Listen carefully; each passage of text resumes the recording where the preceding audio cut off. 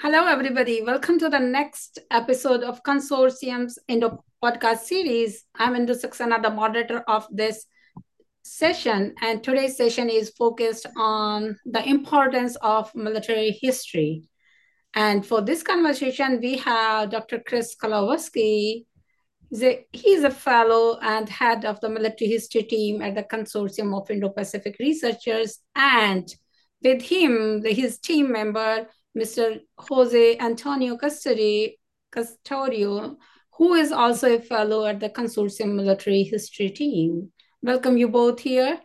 And before moving ahead, let me announce here that views presented and expressed here are personal, should not be construed to any organizations and affiliations.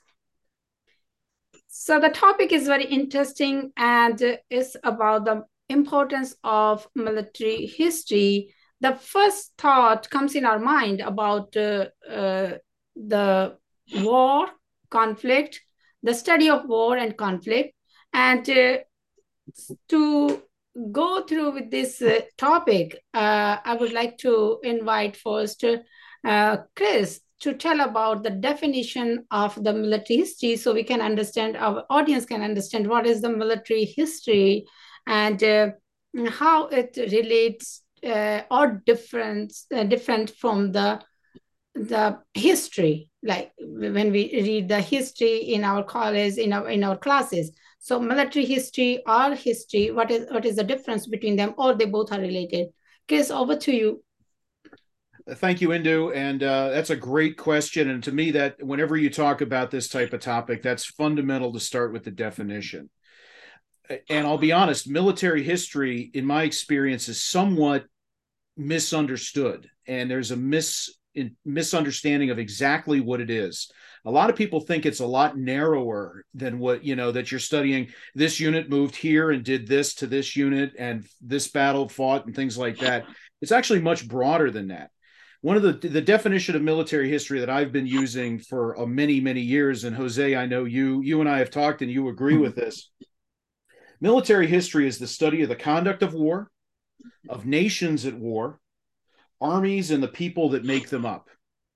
And so, as it relates to historical disciplines, I actually would argue that military history is one of the few historical disciplines that actually touches all the others. Because if you really want to understand military history, if you want to understand a nation at war, for example, Japan in World War II, there's strategy, tactics, armaments, there's an economic history, there's nautical history, there's social history, particularly with the impact of the fire raids and the bombings of 1944-45, the kamikazes, that's very much social history. Diplomatic history, economic history. There's all kinds of different that really, to understand Japanese military history during the Second World War, you have to dabble and touch on all elements to make some, to really do it right. Yes, it is to a certain extent tactics and strategies and weapons and who did what to whom, but to really do it right and to really get into the context of it and to really get into the meat of the subject, you have to bring in all these other elements as well. So Jose, I don't know if you got anything to add to that. Well, basically for me, it's also the end user of military history. Okay, so if you're talking about strategy and tactics, and especially in the tactical to strategic sense, then sometimes your end user would be the military institutions themselves. Okay, but if you talk about social issues, in let's say the kamikazes, as you mentioned, social history, and nations at war, then you tread also into sociology, you tread also into political science, especially political science and international relations. International relations will is greatly aided by the study of human conflict. Without that, if you don't study human conflict at all, if you don't study wars, then your grasp of international relations will be limited.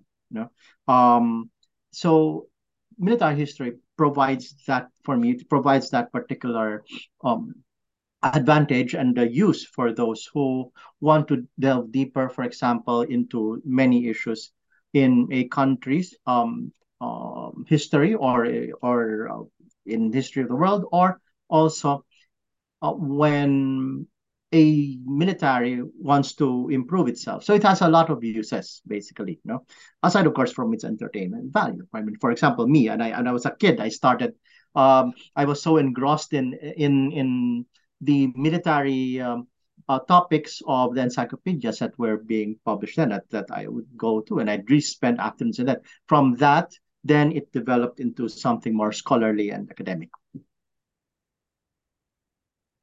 Wow, that's a great to understand the basic definition of the military history. Like Chris just mentioned, that it includes many parameters of like economic, diplomatic, and social, and everything. And Jose, you also just extended about the difference between political science to the international relations when we go from towards.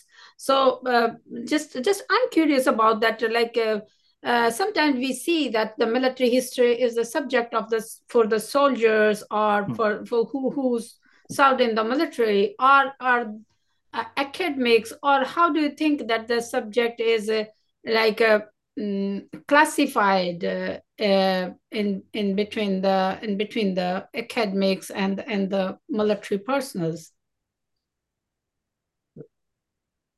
Chris first.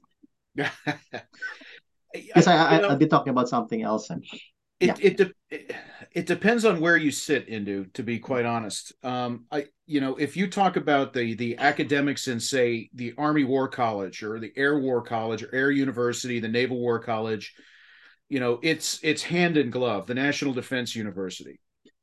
In the I'll speak only from the United States perspective. In the United States, there are a lot of history faculties that, for a variety of reasons, partly related to the Vietnam War and its aftermath, have focused away from necessarily the study of conflict as itself. And when you see things about history, military history, it tends to be social history of units. It tends to be, and that stuff has value, wartime economies, things of that nature. And that has value. But one of the things that it does is it's only a piece of the pie. And I think to understand to really do military history, you always have to keep some level of the macro. If you did a history of, to go back to Japan, for example, if you did a history of the Japanese government in World War II, you have to understand what's going on the battlefronts to understand what's going on in Tokyo and why the Japanese government goes through the trials and tribulations that it does right up until the moment of surrender in August of 1945. And that's what I'm trying to say is sometimes the lens in some academic circles, I'm not saying all, there are some very notable universities that do great military history, but a lot of them tend to just focus on a piece of the pie and lose the big picture, if that makes sense.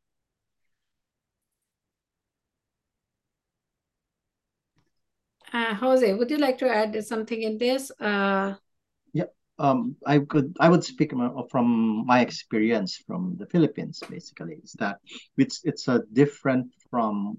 I think there's actually some similarities also. For starters, military history in the academe. Okay, it's a barely tolerated subject. Oh, why? For example, in the Philippines, it's not it was affected by the peculiar characteristics of the country that I'm in, which had a dictatorship. And because of the dictatorship, and in a dictatorship, the military plays a pivotal role in it, okay, in the protection of the state, and in that aspect, the academe tended to be the more anti-establishment one. So if you were engaged in military history, you would feel pressure from your colleagues. Okay, so I do remember, for me, for example, okay, because I was so much into military history, and it was in the 80s, and that's at the time of the dictatorship. Some would say that I was like a military agent or what, You'd have that type of situation. So it's difficult, for the civilian academe to embrace military history. But of course, it's easier for, let's say, the military educational institutions. Okay? But even there, it tends to have difficulty also in becoming accepted. Why? Because, for example, in my case, the I've noticed that the appreciation of history from where I'm from is very weak. Okay. Um, so what more of military history? So it's always a struggle for military historians um, to advance that particular discipline, not just in civilian academic institutions, but also within the military itself.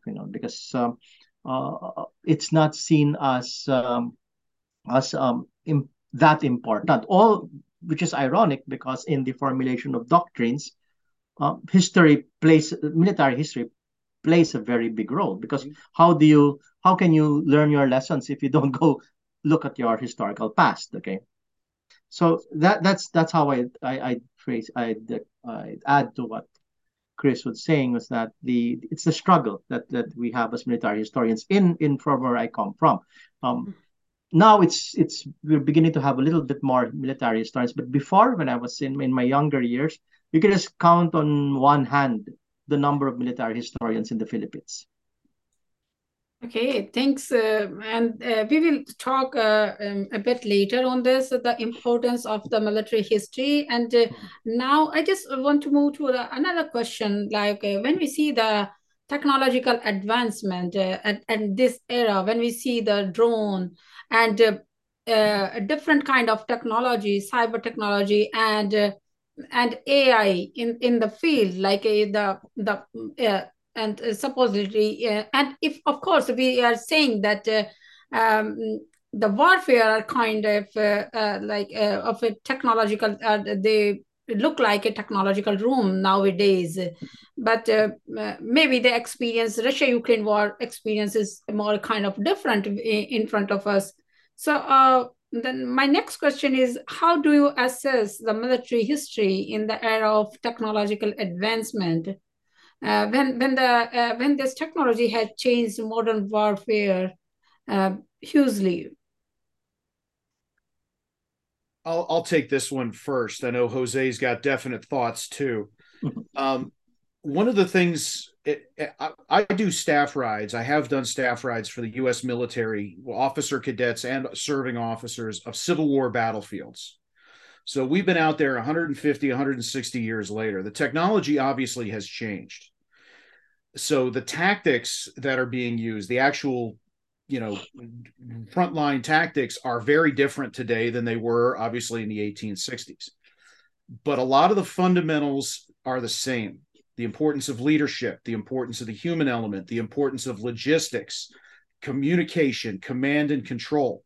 That's why military historians even today will find lessons in the campaign, say, of Alexander the Great. Because those, if you look at the history of warfare, there are certain constants that even though technology changes, there are certain fundamental constants and things that, they call them the laws of war. That's why Sun Tzu, The Art of War, which was written several thousand years ago, is still very relevant today. And the other thing I would point out is that history also teaches us the impact of technological revolutions. You look at, for example, the development of the rifled musket and the rifled artillery piece in the 19th century and how that changed warfare and how armies and armed forces had to adapt. That's a lesson for nations and for defense policy analysts and things like that, to say nothing then of World War I. I've actually had conversations with Air Force officers because in Russo-Ukraine war, you're finding drones are starting to shoot at each other. And the question that I asked, I said, is this just like in 1914 where airplanes were buzzing around the battlefield in 1914? And all of a sudden somebody said, you know what? I'm taking a rifle up to shoot at the other side. And then you see this massive technological change in air warfare from 1914 to the Red Baron in 1918 and the massed air attacks and things like that. So there's things that can be learned. And technological change doesn't render the past irrelevant by any stretch of the imagination. And so that's a great question. I think it's an important question. That would be kind of what I would advocate as an answer. For me, okay, military or history, for example, history, it's like your Asian mom, to use that term. Why do I say that? It's like your Asian mom. You know, um, Where are you going with this, Jose? I want to hear this. yeah, it's like this. Humans tend to repeat mistakes. Okay, and if you just don't learn from your past. Okay, just that's why does it become relevant? Why does something from the past become relevant? Because commanders keep on forgetting basic lessons. So history is there just to slap the person into senses again, like you're doing it wrong. Okay, that's why I'm saying, okay, it reminds you what to do. Okay, that's why for example there's this book of Keegan, Keegan, the Mask John of Keegan. Command. Yeah, Yeah. John Keegan, the Mask of Command. And it talks about four commanders, but they're separated by centuries.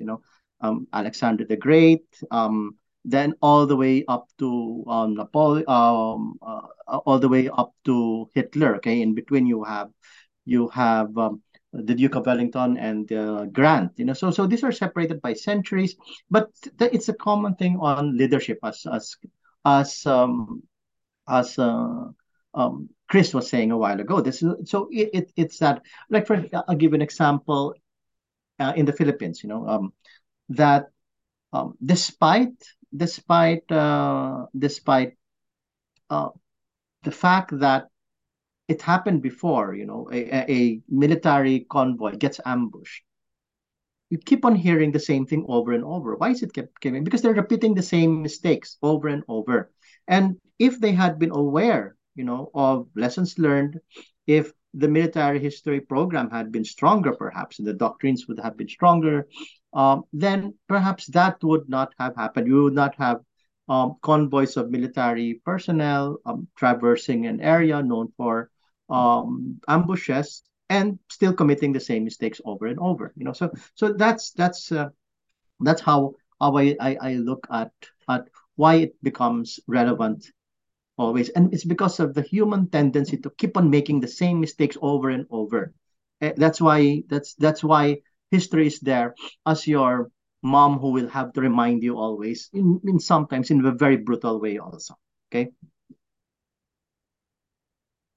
Okay, thank you. You So always come up with the best analogies, Jose. yes, and it's good to understand with analogies. And so you are telling me about that technological advancement. Yes, but we can't ignore the lessons learned and whatever, like you mentioned about Alexander the Great and the Napoleon and so on. So on the basis of this, just I'm curious, the thought came into my mind that is there any classification of, like, if you can say, ancient warfare or or medieval or the modern warfare, and but the history, that the study of the topic, how it goes from the ages towards the 21st century, how, where we are moving in this. I think when you look at, actually, I'll use a good example. You've heard a lot about the Thucydides trap. That actually illustrates exactly, to me, the answer to your question is the broad, there, if you look at history, there's been rising powers, falling powers. There's been periods where there's been consolidation into large empires. And then at some point, those empires stagnate and then fracture. I would argue that we're in a period of that fracture really after World War II, with the demise of particularly in the Far East, the demise of the British, the French, and the Dutch colonial powers. And now we've got China, People's Republic of China kind of rising into that vacuum. That has played out before, and that has played out over several millennia. I've seen studies where they've identified the Thucydides trap applies to 16 different cases of which the most recent is the People's Republic of China and the United States. There have been 16 I've seen as high as 20, depending on how you score it, dating all the way back to the Greeks and the Spartans. So, to Jose's point earlier about how people, certain trends repeat themselves, and a study of military history and a study of great power military history over time shows that. And, as one of my friends and colleagues, Michael Nyberg, said once, a military historian or a historian can't predict what's going to happen, but they're like an experienced woodsman walking through woods they've never been in before. They may, based on their knowledge, based on what they've studied before, they may not know the woods perfectly, but they can find and they can spot, key things, like animal tracks or, whatever, or find the trail or whatever, and help navigate.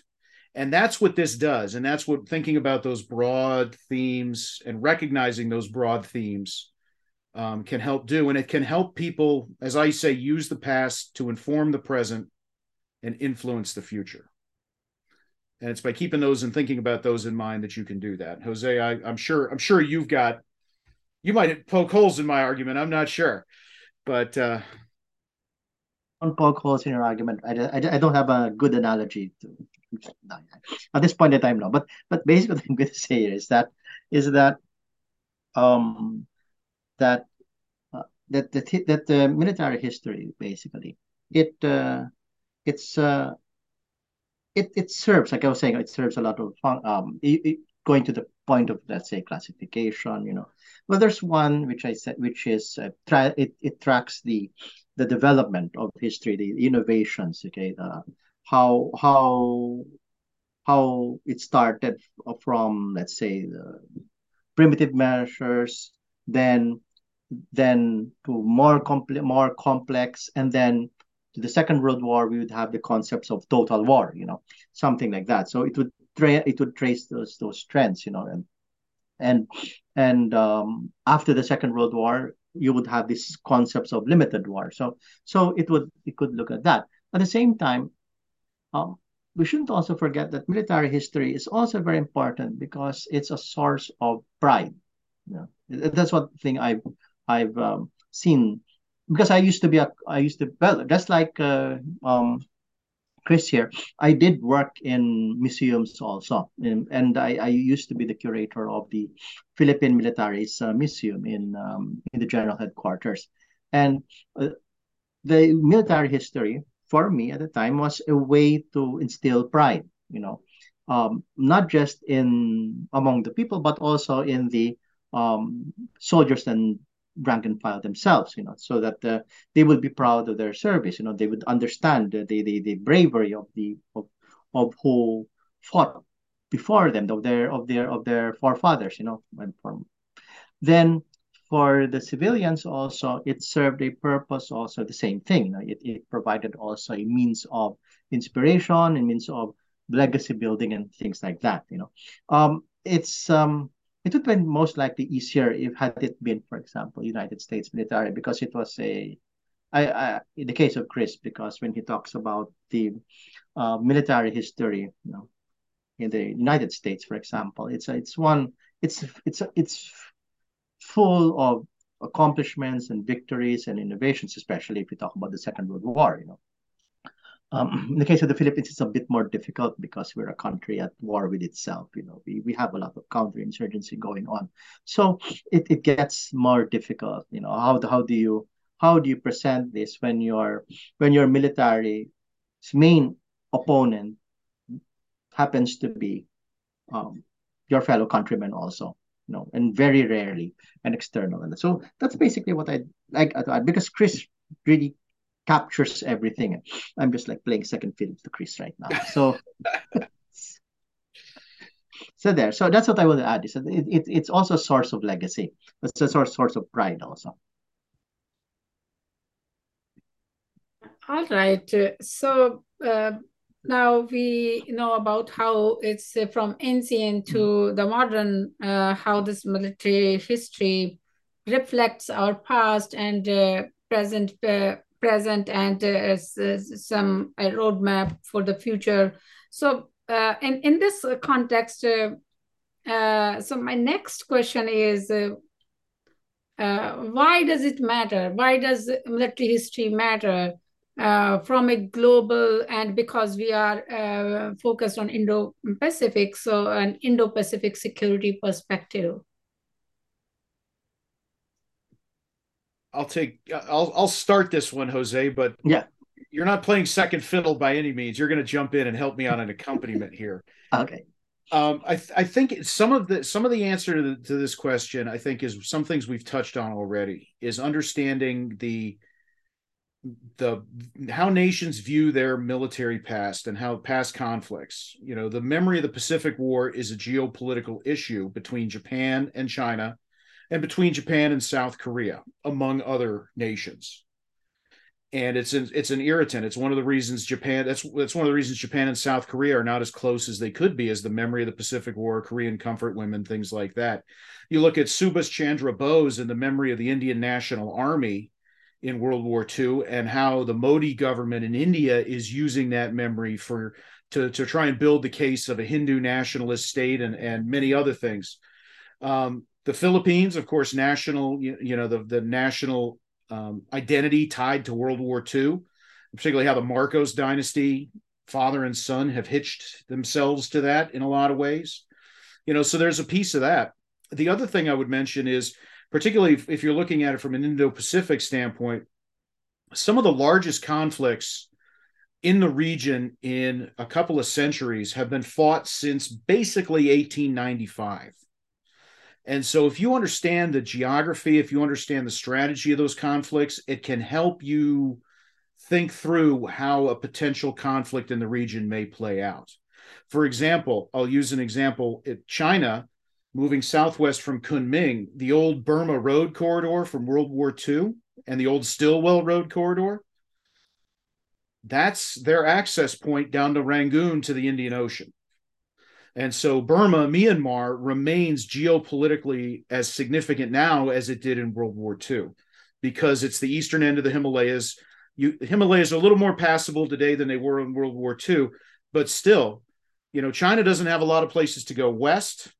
They can go southwest through Burma, northwest into the Great Plains of Asia. That was a geopolitical problem for Chiang Kai-shek when the Japanese invaded and took eastern China. It remains a geopolitical dilemma for the People's Republic because the first island chain limits their ability to communicate and expand eastward. That's one of many examples that I could use. But it's by looking at the history of these conflicts and the geography and the strategy that you can understand and begin to think about how things may play out, because some of those same factors are present today. Well, to add to what Chris was saying, again, I go back to my personal experience. Okay, when I was in several decades ago, I started working in my country's military as an analyst in the plants division of the general headquarters, and then what I brought in was that I studied the current issues, but I could put it in its historical context, okay, being historically trained. So I used history to assess the capabilities, the intentions, and the possibilities that could arise in a given crisis situation or in or conflict. So, for example, in the case of China, um, if you're going to look at it from just mere political perspectives, you might not fully grasp what is driving China's territorial ambitions. Okay, and there's like in our previous podcast we were talking about China and its historical past. It's a century of humiliation. Without understanding that and all the conflicts that were part of the century of humiliation, then you might end up having a naive perception of what's going on now.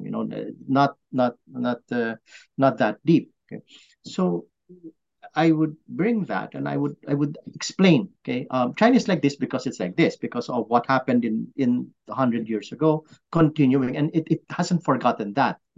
Same thing also if you talk about Japan and Korea, it's their problem when Korea had been colonized by the Japanese in a very brutal manner, and it up to now it still affects them.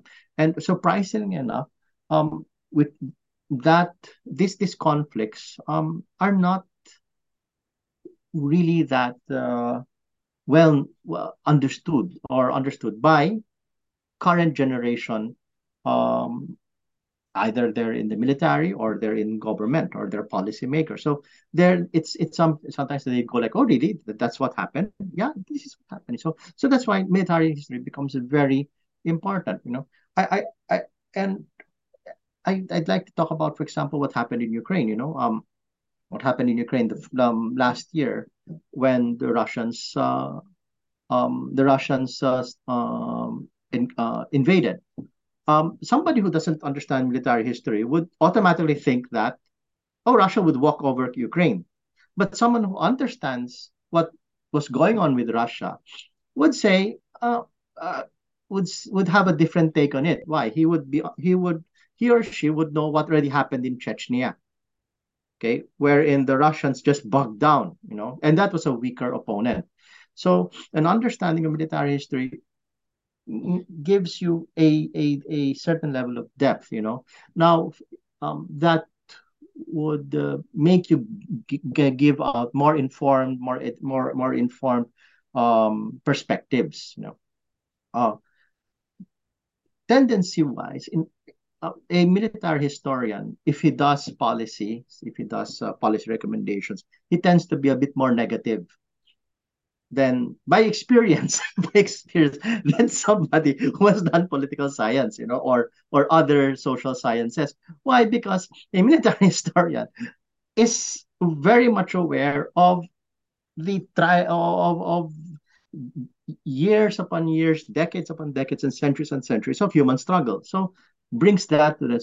So at least, at the very least, we are important in providing the perspective of vigilance. That's how would I say it. We make the end user, for example, the one who reads what we write about, a bit more cautious, and vigilant in his or her conclusions, and because despite the fact that you may talk about rosy um, perspectives, but if it's not really put into the proper historical context, especially in the aspect of conflict, then you might end up in a much more dangerous situation. Yeah, case in point, actually, to Jose's exact point. Barbara Tuchman's book, The Guns of August, came out in 1962. John Kennedy had read it shortly before the Cuban Missile Crisis by chance. And it was he later admitted that book was on his mind when he was thinking about how events play out, and thinking about July and August 1914 and the war plans and how the dominoes were falling. And that was something that was very much on his mind. And that, to me, a vignette like that illustrates exactly Jose's point. Oh, that's quite interesting discussion. And looking at the time, I'm moving towards our last questions to you. What are the one or two key points that you think that our listeners should take away from this discussion? That's tough. The first thing I would say is, just because we study military history, again, going back to Jose's point, it does not mean we're warmongers by any stretch. As a matter of fact, I and many of my colleagues, I don't want to put words in Jose's mouth, but I assume he would agree as well. The greater understanding of war it encourages us more and more toward peace. And so that would be a point that I would advocate I would also suggest to people is think about everything we've talked about. And we haven't really touched on battles and who did what to who and tactics and things like that. Those are all important. But hopefully, as you've considered this discussion tonight, you got a sense of what we said at the top about the breadth of military history and how conflict, study of human conflict, even its broad strokes, can really illuminate a lot and provide a greater understanding. And so those would be kind of the two big things, the two big takeaways that I'd want people to walk away with. And how can I add to that? That is a bit basically, Chris, what Chris said, I totally agree. And just to add is that ignore history at your peril. That's what I would say. Ignore, and if you're in the military or in your government, precisely because in our case, more often than not, the end user is the government or the military. So if you're within those two areas, you're either a government or a policymaker, or you're in command. Ignore history at your own peril. Always go back and then look at history. Look at all the great commanders. Many of the great commanders, they tended to look back at history from MacArthur to Patton, for example. If that guy really was so much into it, to the point that actually did he actually think he was reincarnated? He did. He did. See? He thought he was reincarnated even as far back as the Roman centurions with Caesar. Yeah, he absolutely believed that. So but the thing is that they took it. They were learning from the lessons of history, and for many of them, I'm talking about in the case of the American commanders. So they learned a lot from the U.S. Civil War, or previous conflicts in the United States that the United States had engaged in. So again, that's what I was saying, to reiterate. Ignore history at your peril. Yeah, that's just one. Okay, because Chris said too, and I can't add anymore to that. Okay, thank you so much. So it's so important to study the military history. That's not only about the soldiers, but for the academics too, for the students too. Maybe it's with a different name, the military strategy or something kind of. And the new topics are added in this, like with the technology, with the advancement of the technology and so on. So it's a wonderful discussion. And thank you so much for this. Well, thank you very much. Thank you very much also.